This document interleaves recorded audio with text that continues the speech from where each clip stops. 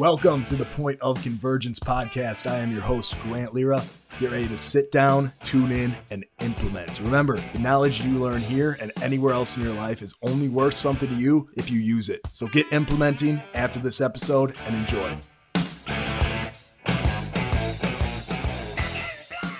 All right, welcome back to another episode of Point of Convergence. Today, we are joined by my good friend, John Griffin, the Griff Daddy.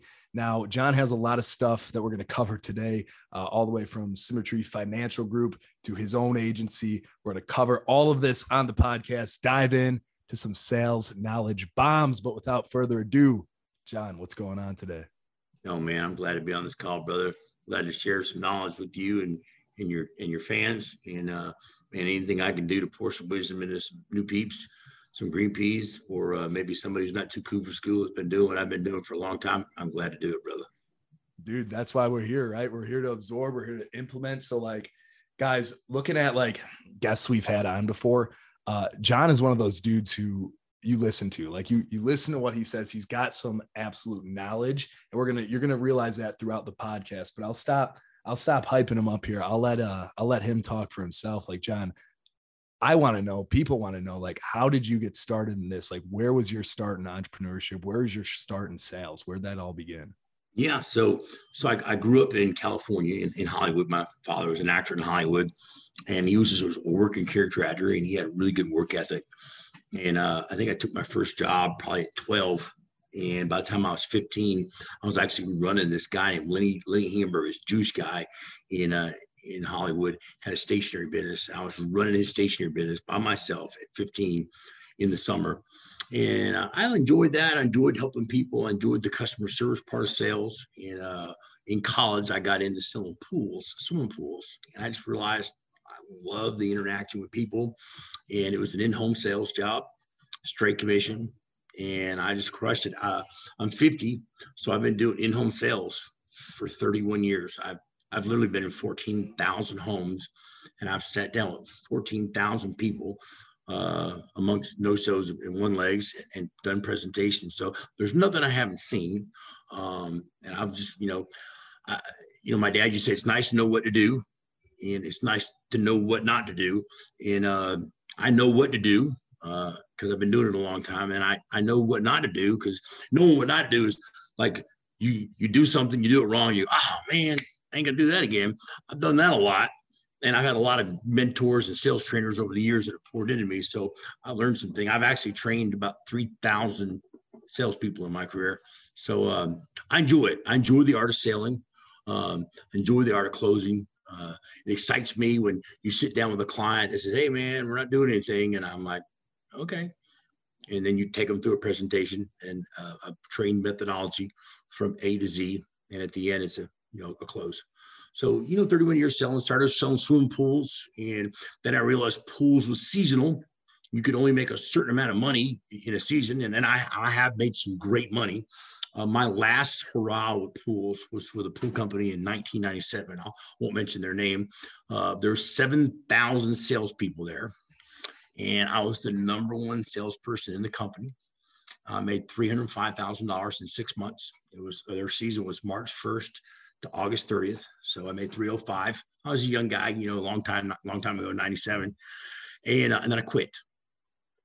And I realized real fast that money will not keep you in a job. You have to like and love what you do. And I'll never forget the owner of that company sat me down and he said, man, the number 2 guy in this company made $180,000. You made over $120,000 more than him, and you're quitting? How do you quit a $305,000 job? I said, this job sucks. I literally ran 7 days a week, 4 appointments a day, and I never slept in my bed on an 11-state territory, and they would drive you all. I probably put 50,000 miles on the car I was driving that year, driving around. And some nights I slept in my car, because sometimes you're in Pobunk, Louisiana, and you pull up in the nicest motel is $19. And those cockroaches are bigger than you. And you're like, oh, it's better off just sleeping in my car, save the per diem money that they gave. I think they give us $75 a day, but I quit. And I learned, man, you gotta love what you do. You gotta like what you do. and the money won't keep you there. And I know, because I've had lots of careers where I've had people walk in my office and just say, man, I can't do these, getting home at midnight, my wife's this and that. So you got to love what you do. So I got out of the pool business, and in 98, I found that you could get in the home improvement business, which was year round, selling siding, windows, gutters, roofs, insulation. And in my career that I spent there, I had a couple $100 million companies that I worked my way up through, and to a GM, to a VP of the company, and had large sales forces underneath me that I hired, trained, and recruited. And I enjoyed that. But that business, sometimes you're not in control of your income, meaning that someone can mess you flat up. Like you could sell a job and expect a $3,000 commission, and someone goes out and installs the job incorrectly, and the client don't want to pay. Well, the old saying, poop rolls downhill. It rolls downhill, and their sales commission's gone. The job gets reduced. They're trying to go negotiate the $30,000 job to get some kind of money, and the sales guy usually gets the short end of the stick. So I said, well, that ain't for me. Since then, I started my own real estate company. I started a Post magazine. I had that. I always had an entrepreneurial spirit, so got back into doing my own thing. Did that till the market crashed. And then when the market crashed, I was like, man, this, there got to be something, there's got to be a better mousetrap. So I got back in the home improvement business, and I started another home improvement company. And we did a niche. Niches are kind of nice. If you have a niche and you market to one type of thing. So we had what was called an energy company. We did things like spray foam, thermal insulation, tankless water heaters, solar panels, recirculating pumps, anything that would save the client energy. And I was able to partner with a relationship with the Weather Channel, and I became the national energy expert for the Weather Channel. And they'd run these commercials on TV, and my partnership with them, they allowed me to use the commercials to market ourselves. So we went into an Ace Hardware and put a little kiosk in there, and somebody went in, they'd see a little thing. Hey, if you're interested in that, you fill this out. And little lead costs went back to the Ace Hardware, and we generated our leads through that. And that was a good gig for a while. And then until my business partner did something shady, and I just learned, man, it matters who you partner with. If you partner with a jackleg or an idiot, eventually something's going to go wrong. So we separated, and I took a little time off. And then a buddy of mine said, man, why don't you get in the insurance business? And I was like, man, there's a lot of other things I think I would like to do. I knew some people in the insurance business, and they're always hustling and always, man, if they invite them over to the house, everybody had their business card, and one of them had my buddy's mom's phone number, because, hey, we're going to sell some insurance. I said, I don't need that, guy. It just doesn't seem like something I would want to spend my life doing. He said, well, I know this guy makes some pretty good money. I said, well, I've made pretty good money most of my career. What's pretty good money? And he says, he makes like 6 figures a month. And I'm like, what? So, of course, I'm not too cool for school. I've learned a lot of things in my career, and I've learned a lot of things from other people. So I said, give me that dude's number. So I called this guy who now is my business partner for the last 4 years, partnered with him. And I learned years ago, man, if somebody has the lifestyle and the money and the time that you want to have, it's okay to follow that person. And now I am where he was, and he's way further along than I am, making a great living and building a team. And if someone would ask me 4 years ago, man, you think you'll retire from the insurance business? I would have said, hell no. Today, this is it. I've planted my flag here, and I will retire from this company for sure, Symmetry Financial Group. I got a couple other things that I do because still have that entrepreneurial spirit, and I'm all about that. But I enjoy what I do. I spend most of my time now helping somebody else get where I am. In the beginning, you start helping clients, which is, I'm really good at that. And now I help agents build their own business. So it's kind of the same thing. You're still helping somebody, you're still helping a client, but I'm helping other people build wealth, and I'm making a living helping other people build wealth. Kind of old Zig Ziglar, you say, if you're helping other people get what they want, you'll get what you want. I've figured it out. It ain't about me. It ain't about how much money can I make. If I help some other people make a great living, and I can get a piece of that great living, that's a great living. So now you've been more like transitioning into the mentorship role of like helping people out that you bring on with Symmetry and like helping them get that, it's like when you went up to that guy and you followed that guy to get that lifestyle, you're kind of taking them along that path to get the lifestyle you have now. And, obviously keeping that rolling. So when you mentor, people, I guess how much sales is really involved in that? Like, obviously you got to sell them on the idea, but then along the way, like, tell us a little bit about like your mentorship process and how everything works. Yeah. Like that. So it does matter who you partner with. Everybody that's watching this right now has worked somewhere at one time, and your boss was an idiot. And you ask yourself one time when you went home, how did this guy or this guy, how did they get this job? How are they making more money than me and I do half their work? How did that happen? That happens in just about every job. Even at this company, there are people in leadership that I wouldn't follow to the toilet. But that happens sometimes, that just like, man, how did that happen? It happens. So it matters who your partner is. It matters who you're partnering with and who you're yoked with. I know, because I've had some partners that were like, man, I want to punch myself in the face. Just why am I doing this? And then you part ways. So, they'll say, fail forward. Fail forward is part of life. You got to pick yourself up and dust it off. But there's only so many times you're like, hey man, I'm not doing this again. I've learned my lesson. There's there's all mans that, oh man, like a fender bender on man. There's an all man where like you're like totally wiped out and you're filing a bankruptcy for $2 million. So there's all mans that can come in your lifetimes, and it matters who your partner is. So here, right out of the gate, I learned that you can make $30,000, $40,000, $50,000 a month on your own pen, meaning you don't have to have a team. You can just come in here if you have the wherewithal and intestinal fortitude, that little thing down your stomach says, man, I want to win. And you follow a system. This company has a proven system. Every great sales company has a methodology. And all I've done is bring my 30 years of sales experience to this methodology and didn't try to reinvent the wheel, because that's foolish. It took something that already worked. Again, this is a niche insurance company, and I've meshed my sales training with it. And I crushed it. Here's a great example. Hired a guy a couple weeks ago. Now, everybody got to get a license, right? Everybody got a license. And some people take 3 months to get a license. You can pretty much tell right out of the gate when someone's going through the pre-license course what they're going to do after they have a license. If it takes someone 3 months to start, you don't spend any time with that person because they're not going to go nowhere. Hired a guy about 3 weeks ago. In 3 days, he's done with this course, knocks it out.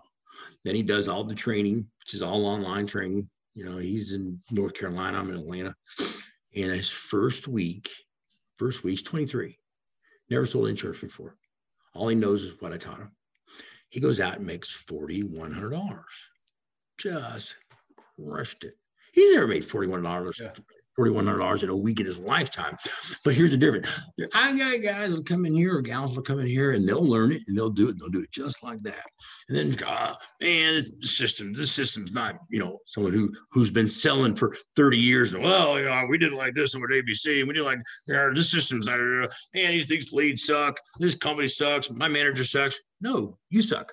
And time, you're going to suck here and you're going to suck wherever you go when you leave here. But nice knowing you. Don't let the door hit you or the good Lord split you. I'm going to spend time with that person. So you help those that you can help, and the ones that want to follow the system, and you help them. This guy, in his first week, he had already teed up 4 people. I hired them, recruited them. They're in pre-license course. One of them just took his test today. He's only been here like a week and a half. Just middle of the week. He's been here literally 10 days. He's got 4 agents. So I'm helping him build his team, and he understands it and he gets it. Some people, some people want to play ball, and some people want to, sit on the bench and cheer. Some people make a lot of money, and some people know people that make a lot of money. You can, this company that I'm in here is a vehicle to make a lot of money. And when I put somebody in the driver's seat, I will teach them how to drive it. I will show them how to drive it. There are times that I get in the driver's seat with them, and on a Zoom call like this, I got an agent. I got agents all over the country, but I get on a Zoom call like this with our clients because we see everybody on a Zoom call now, which is kind of nice. COVID, we're one of those businesses where COVID made our business better. Yeah, I could imagine.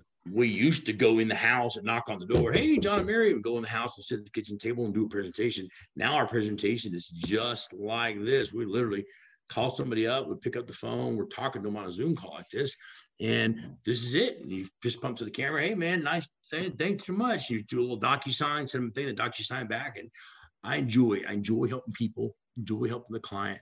I enjoy the art of the close. It's a niche market. So, we're not chasing a client. That's important. Leads equal sales equal profit. It matters where your leads are coming from. The typical insurance business, man, you're always chasing the lead. You're calling people. You're just trying to sell your mama insurance, and you're trying to find 3 of your mama's friends, and then your cousin, your Aunt Bill, Aunt Bill. I mean, that actually probably happens. Your Aunt Sally, your Uncle Bill. You're selling somebody something, and then you're trying to get referrals. We don't do that. We don't do that here. We actually have clients that fill out a card, mail it in, and say, please help me. So we're calling it a pretty warm lead. That matters. I mean, I remember years ago when I worked for a company and we sold spray foam, and a lead, there was TV, radio, billboards, yard signs, home shows, anything, any kind of lead. Old school. Yeah. And here was a unique lead. You go to a home show, and there's an 80-inch screen up there, an 80-inch flat screen TV, and they say, sign up to win the big flat screen TV. Well, everybody at the home show signs up for that joker, and nobody wins. Everybody wins a free presentation for spray foam. So you have to convert that rumor into an appointment. So you call, hey, John, Mary, I'm John. I'm the guy that's going to be doing your spray foam. Did we win the TV? Oh, no, but I'll have to stop by tomorrow at 8 o'clock. And you take somebody up in the attic. This requires a closer. And you walk around their attic, and up there's 2 black widows, a dead bat, and a rat. And you go point out some things, come back down the kitchen table, you do a 3-hour presentation from like 8 o'clock to 11 o'clock, and you roll out a price of like $35,000, and you go, right. And they're like, do we win the TV? Yeah, that requires a closer. Yeah, you better have some mojo up your sleeve, and to close that deal. And I made a great living doing that. Not just, this is find a place that you like and love, and plant your flag there. That's just it, man. So yeah. And so within that now too, you've had, well over 30 years of sales experience, big chunk of that being door-to-door sales. And now we talked briefly about like transitioning into Zoom. So what's been your biggest takeaways, your biggest like things you've had to adapt to, or things that have stayed consistent from your in-person sales experience, your door-to-door stuff now to the digital, like virtual e-meeting, e-fist bump, all that stuff? What's that been That's like? A great question. So,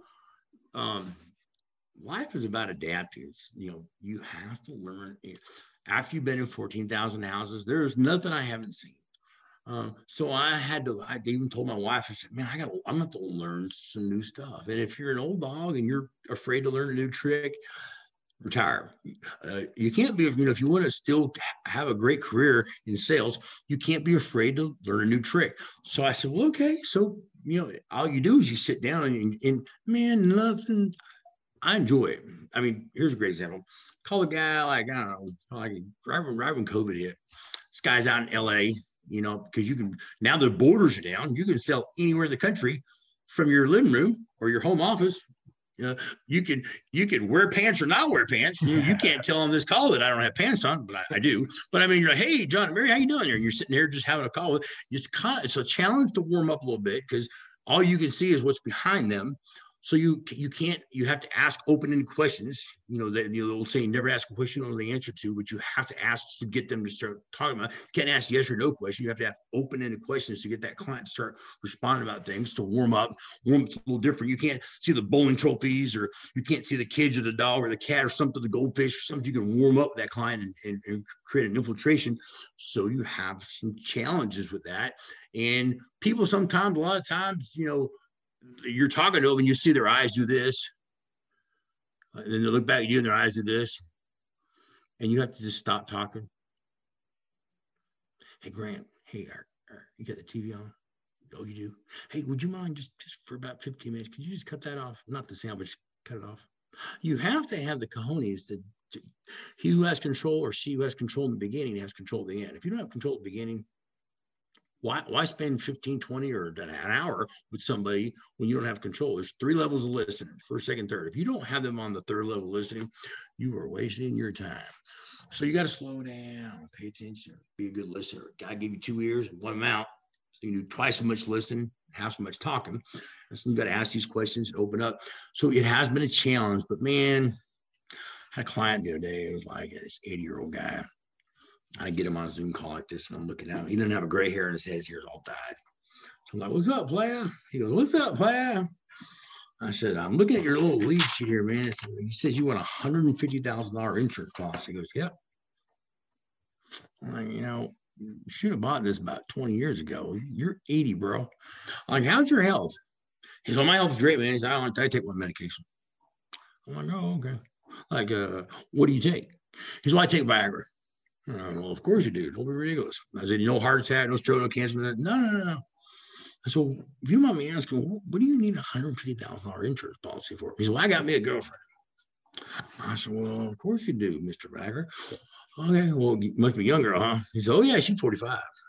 She's 80. I said, okay, that makes sense. Yeah, cool. I said, okay. I said, well, you never want to put somebody in a position where you hurt them. Just don't honor that. God don't honor doing something and hurting somebody.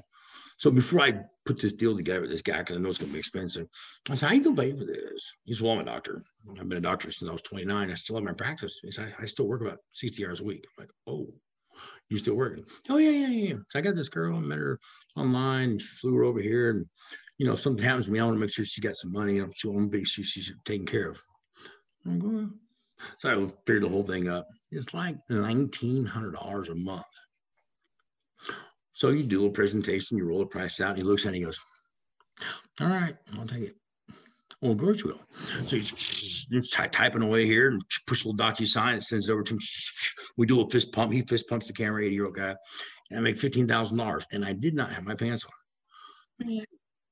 My point is all the years I've been in sales, and I've made commissions like that on selling big $80,000 pools and, in big jobs. I've made some never from my house, where when I got done, I got up and went pee in my bathroom instead of stopping off at Chick-fil-A or McDonald's on the way home and then we're sitting in traffic going, oh God, at 11 o'clock at night because there's an accident on the main highway. Oh, this gig has gotten better, And for people out there that are looking for something better, man, there's COVID has made some sales gigs better. Go find one. If you're in a sales job and it got tougher thanks to COVID, find another home. Yep, that's for sure. That's a great point. And some really, really cool insight that you said within that last question there was something that you really couldn't know unless you've done in-person sales for long enough. Like you said, talking to the dog, or it's not talking to the dog, talking about their dog, looking at bowling trophies, seeing fishing pictures on their walls, stuff like that. Like people who have never really sold in person, I think might not even think about that stuff. Right. So having people who have just been selling through Zoom their entire career, maybe right out of college, something like that, that warm up and having that discussion, asking those open-ended questions to try to break throughs. Because like you said, I can't see what's on your desk right now. I can see if you have pictures, anything like that. That's huge. That's huge for building that rapport. But also, John, now, how long are you spending on that time? How long are you spending on the warm-up? That's a great question. So here's what I learned years ago. People buy people. If they like you and they trust you, they're going to buy from you. You don't know what their last experience was with a salesperson before you. It might have been awful. Might have been awful the last couple of times. And you're that jerk off until you prove that you're not. People buy, people like and trust. So you have to build a rapport. Now, sometimes you don't get the guy that don't want to talk to you. You don't get that engineer, or you don't get that calculus teacher, or that you're going to get that CPA. Hey, man, let's just get to it. So it's okay. It's okay to get to it, but you have to come back to warm up. Warm up takes as long as it takes.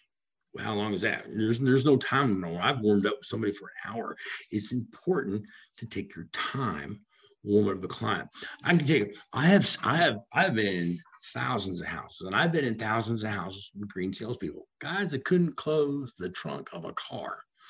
And you take them in a house, and their presentation is awful. It's like this, right? But their warm-up's like 45 minutes.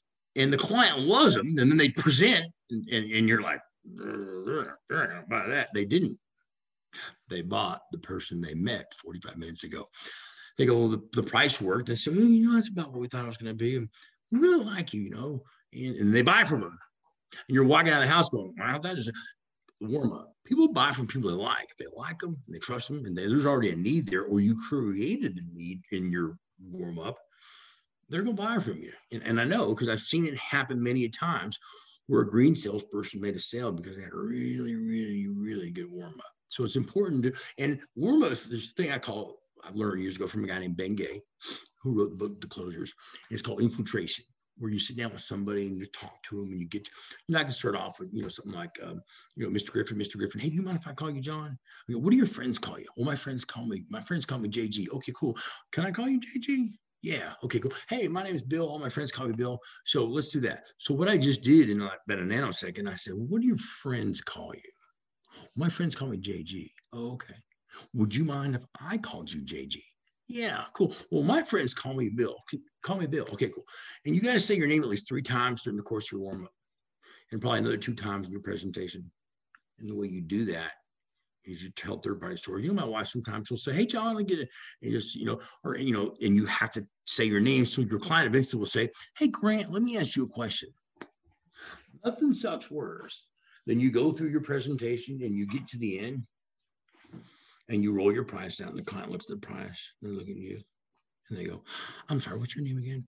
You might as well pack your crap and head on out, because you did not make any impression on that client. They are not buying from someone they don't know and they don't like. They'll say stuff like, "Well, you're a really good salesperson. We really enjoyed your presentation. You got a business card on you? We're gonna call you. We'll get back to you." When I do a presentation, I overcome objections before I get them. I learned how to do that years ago, because objections in sales in my 30-year career have never changed. I got to think about it. We got to pray about it. We don't make any decisions. We got to talk to our mommy. Got to talk to our daddy. We got to talk to our financial advisor. We never made a decision the first time out. We're going to shop around. We're going to get 3 estimates, and then we're going to do it.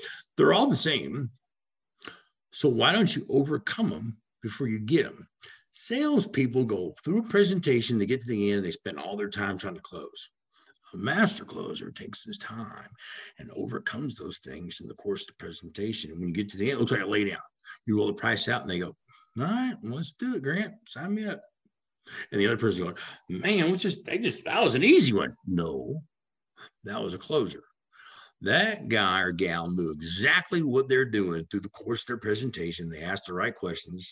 They use some things like power linguistics. A lot of my sharp clients, Grant, just like you, let me show you what they do. We're going to do that. We take the horse by the bit, and they go right there. A lot of my sharp clients, Grant, just like you, let me show you what they do. And that's what we're going to do together today. So it's a power linguistics. It's, if they don't do it, they're not one of your sharp clients. A lot of my sharp clients, just like you, let me show you what they do. And you take them right there.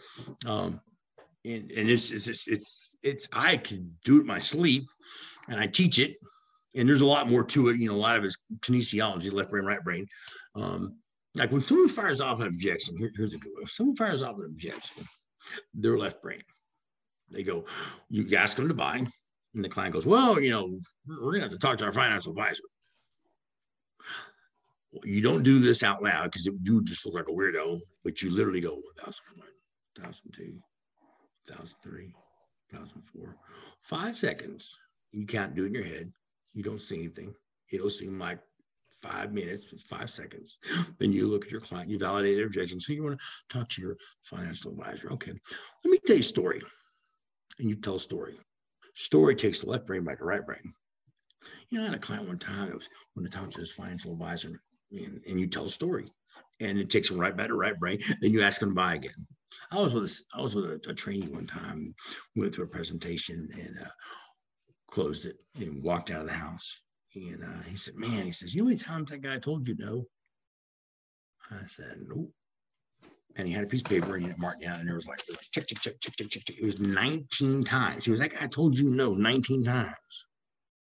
No doesn't mean no.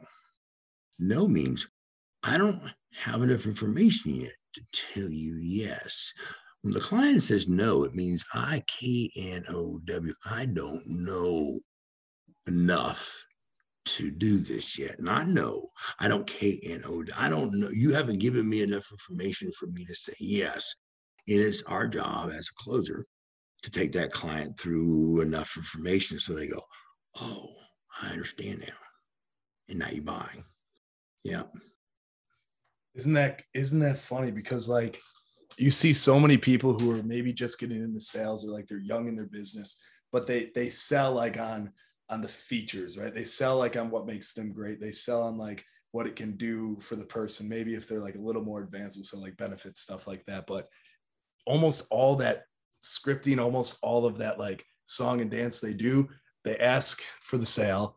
And then in their mind, they're already like, okay, now it's objection time. Like now it's time for me to overcome objections. But if you already know your industry pretty well, or if you just know like what people object to about your offer the most, why not add a slide? Why not add a bullet point? Why not add something that takes care, addresses that objection up front within the presentation when you still have the spotlight on you, and you say something, tell a story, whatever the case is, then there you go. Come close. That's one objection you just took away. If you do that for 3, 4, 5 of the most common ones, I mean, then it's going to be super frictionless on that close. And in addition to that too, like you said, that left brain, right brain, like getting people out of that, because, you know, people buy on emotion and then they justify it with logic, obviously. So like getting somebody out of that left brain state, getting them back in a right brain, because at the end of the day, you know that what you have helps people. You know, it makes the money, you know, it protects their family. It's different for at each industry, right? You know that, and you know it works. They just aren't certain enough. They don't trust something about you until you can lock everything like that down, get that really tight case built for yourself, your company, your product, and then there you go. You're out the door. So, well, it's a belief system. You have to believe in your product. You have to believe in your company before you can get your client to believe in it. There's a transfer of belief, meaning if watch this, if you're like, well, a lot of and you sound unsure of yourself because you are unsure of yourself, you better get sure of yourself real fast, because timid salespeople have skinny kids, and you will. Just like we can read people, your client can read you. They can go, man, the guy seems kind of a little, unsure of himself. You're not, and you know that old saying where people say, "Oh man, this guy can sell ice with Eskimo." I mean that's not a closer. That's a con artist. You have to have something that you believe in, and man, this is actually helping my client. And when you have that heart and that passion about it, that drive, they're going to buy if there's a need there for it. And you have to be able to sometimes knows the answer. Sometimes you sit down with a client, they just can't do it. And shame on you if you put that 78-year-old widow into a car, a siding job, a second Kirby vacuum cleaner. If you sell her something she can't afford and it's going to mess her up, shame on you. That's some bad mood you right there. That junk will follow you around. You will step and poop every time you step outside. Someone's going to mess you up. So don't do that. You help people. Zig Ziglar used to say, if you help enough other people get what they want, you'll get what you want. Man, just care about people. Care goes a long way. When your client realizes it ain't about how much money you make, those guys that sit in their car and they go, oh man, if I sell it for this, I can make this. You will probably do okay somewhere, but you're never going to be amazing. It ain't about you. It's about your client. It's about you, whatever you're selling, whatever your wares are. And I know because I've hired and trained thousands of salespeople. And, if someone walks like a duck and quacks like a duck, I go, hey, you're a duck. Take your ducky self somewhere else. So, it's about just treating your client right, doing the right thing. There's a lot of people out there trying to sell stuff that they shouldn't be in sales. And talking about that conviction and that certainty in yourself and your business, right? Like when we started the company, speaking from experience, we didn't close anyone, right? First close ever. Like was hard to convey that I was confident, because truly deep down, I wasn't. Like, I didn't know if what we had was going to work. Like, it's never been tested. Sure, on paper, it works great, but we've never actually used it in practice. So had my first close, brought that person on. Long story short, a few months down the road, in that initial call, he told me, he said, Grant, one of the reasons I want to do this is because I live in a not great neighborhood right now. I'm a single father. I want to raise my kids somewhere better. So that was like one of our goals we worked towards. And I got a text from him on my phone one day, and he's like, "Hey, Grant, I just want to thank you." Sent me a picture of his new house. He goes, "It's a much nicer neighborhood. Got my kids out of that spot." And that point, just that text message, was such a pivotal transformation for me within my certainty about what we do. And I mean, ever since then, like, I've had this unbreakable conviction that what we do helps people. What we do makes people's lives change forever. Amen. So like, seeing that in real time and seeing that, I mean, that's it. That's what it's about. It is what it's about. You changed somebody's life forever, and you did it with your company and the wear that you sell. And man, people just want to know you care. I remember I went to a lady's house one time, and I've been to a lot of homes, 14,000. And she said, her grass is about 2 feet high. She said, "Look, buddy," she goes, "you're not coming in the house. We're going to have to sit outside here on the stoop." She sat down on the stoop, and she said, "Just sit down, sit down." She's trying to, and I'm sitting down on the stoop with her, and I'm talking to her. We're outside. It's hotter, and outside. And I'm just talking to her. And I said, "Well, I got to get in the house," because I knew she wanted all this whole big siding, windows, gutters, big. I mean, it's going to be like a big job. It could have been six-figure job. And she was just adamant. So part of selling sometimes is having some empathy. There's a difference between sympathy and empathy. Here's the difference. If you're driving down the road and you come to a stop sign and you hear somebody screaming, "Help, help, help, help," and you get out of your car and there's a guy down a hole. Imagine this guy in a hole. "Hey, man, help me." The sympathetic person says, "Hey, bud. Hey, Grant, stay right there, man. I'm going to get my car and go get some help," and they get the car and drive off. The empathetic person, which you have to be empathetic, so jumps down in the hole, puts their arm around the client, says, "Hey, man, Grant, I'm going to stay here with you till help comes, buddy. Just you and me, buddy." And sometimes you have to be empathetic with your client. So I sat down with her, and you lower your voice. I said, "Let's just say her name's Mary." I said, "Mary, I've been in a lot of houses. I don't know what's going on in your house, but it's really hot out here. And the best way for me to help you is to go in the house and sit down. I have a lot of stuff to show you. I got to sit my stuff out. And it's okay. It's okay for your house. If you got a lot going on, it's okay. I just want to help you today. So we're going to go in the house, and I'm going to sit my stuff up on the kitchen table." And I got up. I started walking towards the door. She sat on the stoop. She got up. She walked to the door. She opened the door and we walked in the house.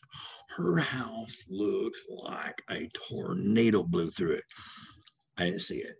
The carpet was ripped up, rolled up. The wood floors were just laying there. The carpet was rolled up. All her furniture was piled. Literally, it was touching the ceiling. And I didn't act like I didn't see it. I went right to the kitchen table. I moved some stuff out of the way. She had stuff on her kitchen table that was like a year old, being a male. And I said, "Oh, this is perfect. Yeah, this is perfect." And I sat my stuff down. I started going through the presentation. I don't know, probably like an hour and a half into my presentation. I'm watching her, because you've got to pay attention. And little tears welled up in her eye. And she says, "You know what? Did you see that bed over there?" And there's a bunch of crap piled up on this bed. There's a bed literally in the living room. It was like a hospital bed. I said, "Yeah." She says, my husband died in that bed last year." She goes, "He had cancer. He was a police officer, and he got cancer." I'm like, "Oh, okay." And she said, "I know you're probably wondering what's going on in my house right here, because it's a mess. My son graduated from high school last year. He was a senior.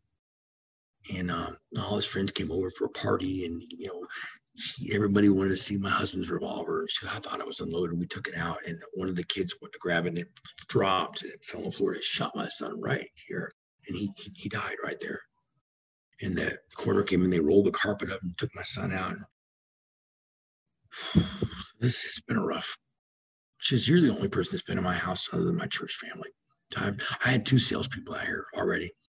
And I told them they couldn't come in the house. One guy got really mad at me, and he did a burnout in my driveway and just drove off, and just dust and smoke everywhere. And the other guy took his business card out, and he wrote a price on the back of the business card, and he flicked it at me like a cigarette butt. She said, "You're the only person that's just really been nice." And she goes, "I don't know what this is going to cost," because I have no idea. but I know I'm going to do it. I trust you. So I know you're going to take good care of me. I just want you to know right now, you just tell me what's going to cost. And I have a lot of money from the insurance. I've been wanting to remodel this house, and I've been wanting to do all this stuff. It was an $85,000 sale. And she told me she was going to buy it before I even priced it out. And she did. Now, I didn't cut my presentation short, but it started on the porch when she said, "You're not coming in my house. There's just no way. If you can't give me a price outside, you can just forget it." Because she already had 2 bad experiences with 2 idiots. And I took my time. I cared about that client. I went on in her house, and I took my time and I helped her. And I made a pretty good lick on that job. It was a nice commission, probably about 10 grand. I was a kid. I was like in my 20s. People just want to know you care. I don't care what you're selling. People just want to know you care. And if you don't, you know what? If you don't care, you don't care about people. If you don't love people and love helping people, then go work at McDonald's. They're looking for closers. When you drive through the drive-through and you can say, "Would you like fries with that?" You can be that closer. You know, that you don't have to care about that person because you're not putting the fries in their bag anyways. Absolutely. And John, I mean, that's it, full circle to what we talked about at the beginning of this podcast, right? You said you don't know what experience people have had with salespeople before you. So like that story right there just absolutely embodied that too. Like if someone's a little standoffish with you because you are a salesperson, it's most likely for a reason. They've had bad experiences. And I think we might have even talked about this, but addressing that maybe, or just being like as human as possible really dissolves a lot of that distrust, a lot of that awkwardness, or just like asking, "Hey, if we can we step out of this for a second? Like, I just want to make sure everything's okay here. I feel a little bit of like hostility. Is everything okay?" Something like that too. Like just calling it out, or just kind of, jumping in the hole next to the person. I love that analogy. You can read somebody, they can read you, and it's okay to do that. You just kind of time it out for a second. Yeah, I just lean in, lower my voice, and say, "Grant, I'm sensing you may have had a bad experience before with a salesperson. So let's just make a deal right now. Here's the deal. I'm not going to say anything. I'm just going to tell you how this thing works. I'm going to tell you what it costs. And if it makes sense to you, well, then you're welcome to buy it. And if it doesn't, hey, man, no problem. Just let me get through this. And I just want to help you. I think you need this. You told me you did. And I'm pretty sure it's going to fit into your budget. And if you will just give me a few minutes to kind of show it to you. And if it doesn't, man, it's okay. It's okay. And you take that pressure off them so they don't feel pressured. And then you help them. Rock and roll. And John, we're going to wrap everything up here, brother. Before we do, last question I got for you. Okay. This is a big one. So looking forward, or rather looking backwards to when you were like, not brand new in sales, but you were just like starting to close. You were just like really sinking your teeth in, kind of falling in love with sales. Today, if you could go back in time and talk to that John, what advice would you give him? What would you tell him? What would you want him to know? Let me tell you something. My first 2 years in sales, I couldn't tell you what was on the radio. I couldn't tell you what was on TV. I didn't watch TV, and I didn't listen to radio. I invested in myself. I knew right out of the gate when I could make 6 figures at 19 selling swim pools. I said, man, if I get really good at this, I can make more money than I do now. There's lots of careers like this one. You can make 6 figures a month or more. So I spent money on investing with different types of sales pros, guys that I wanted to emulate, and I learned stuff. It's good to know a lot of closes, and it's good to learn a lot of stuff, and then never be too cool for school. Always be a student, even at your craft. When you see a young Padawan and you think you're the Jedi Master, and somebody does something, man, I'll write stuff down. I'll get a pen out. I'll write things down. I pay attention. And then I've over the years, I've formulated close. If I could go back and I would just tell that, 19-year-old John Griffin, I say, hey, man, here's what it was. I surrounded myself with a bunch of closers. Here's the difference between salespeople and closers. Sales guys probably closing 30, 35%. Closers are getting 78%. I've been closing like in the mid 80s to low 90s for 4 years now, and for the last 20 years, over 70%.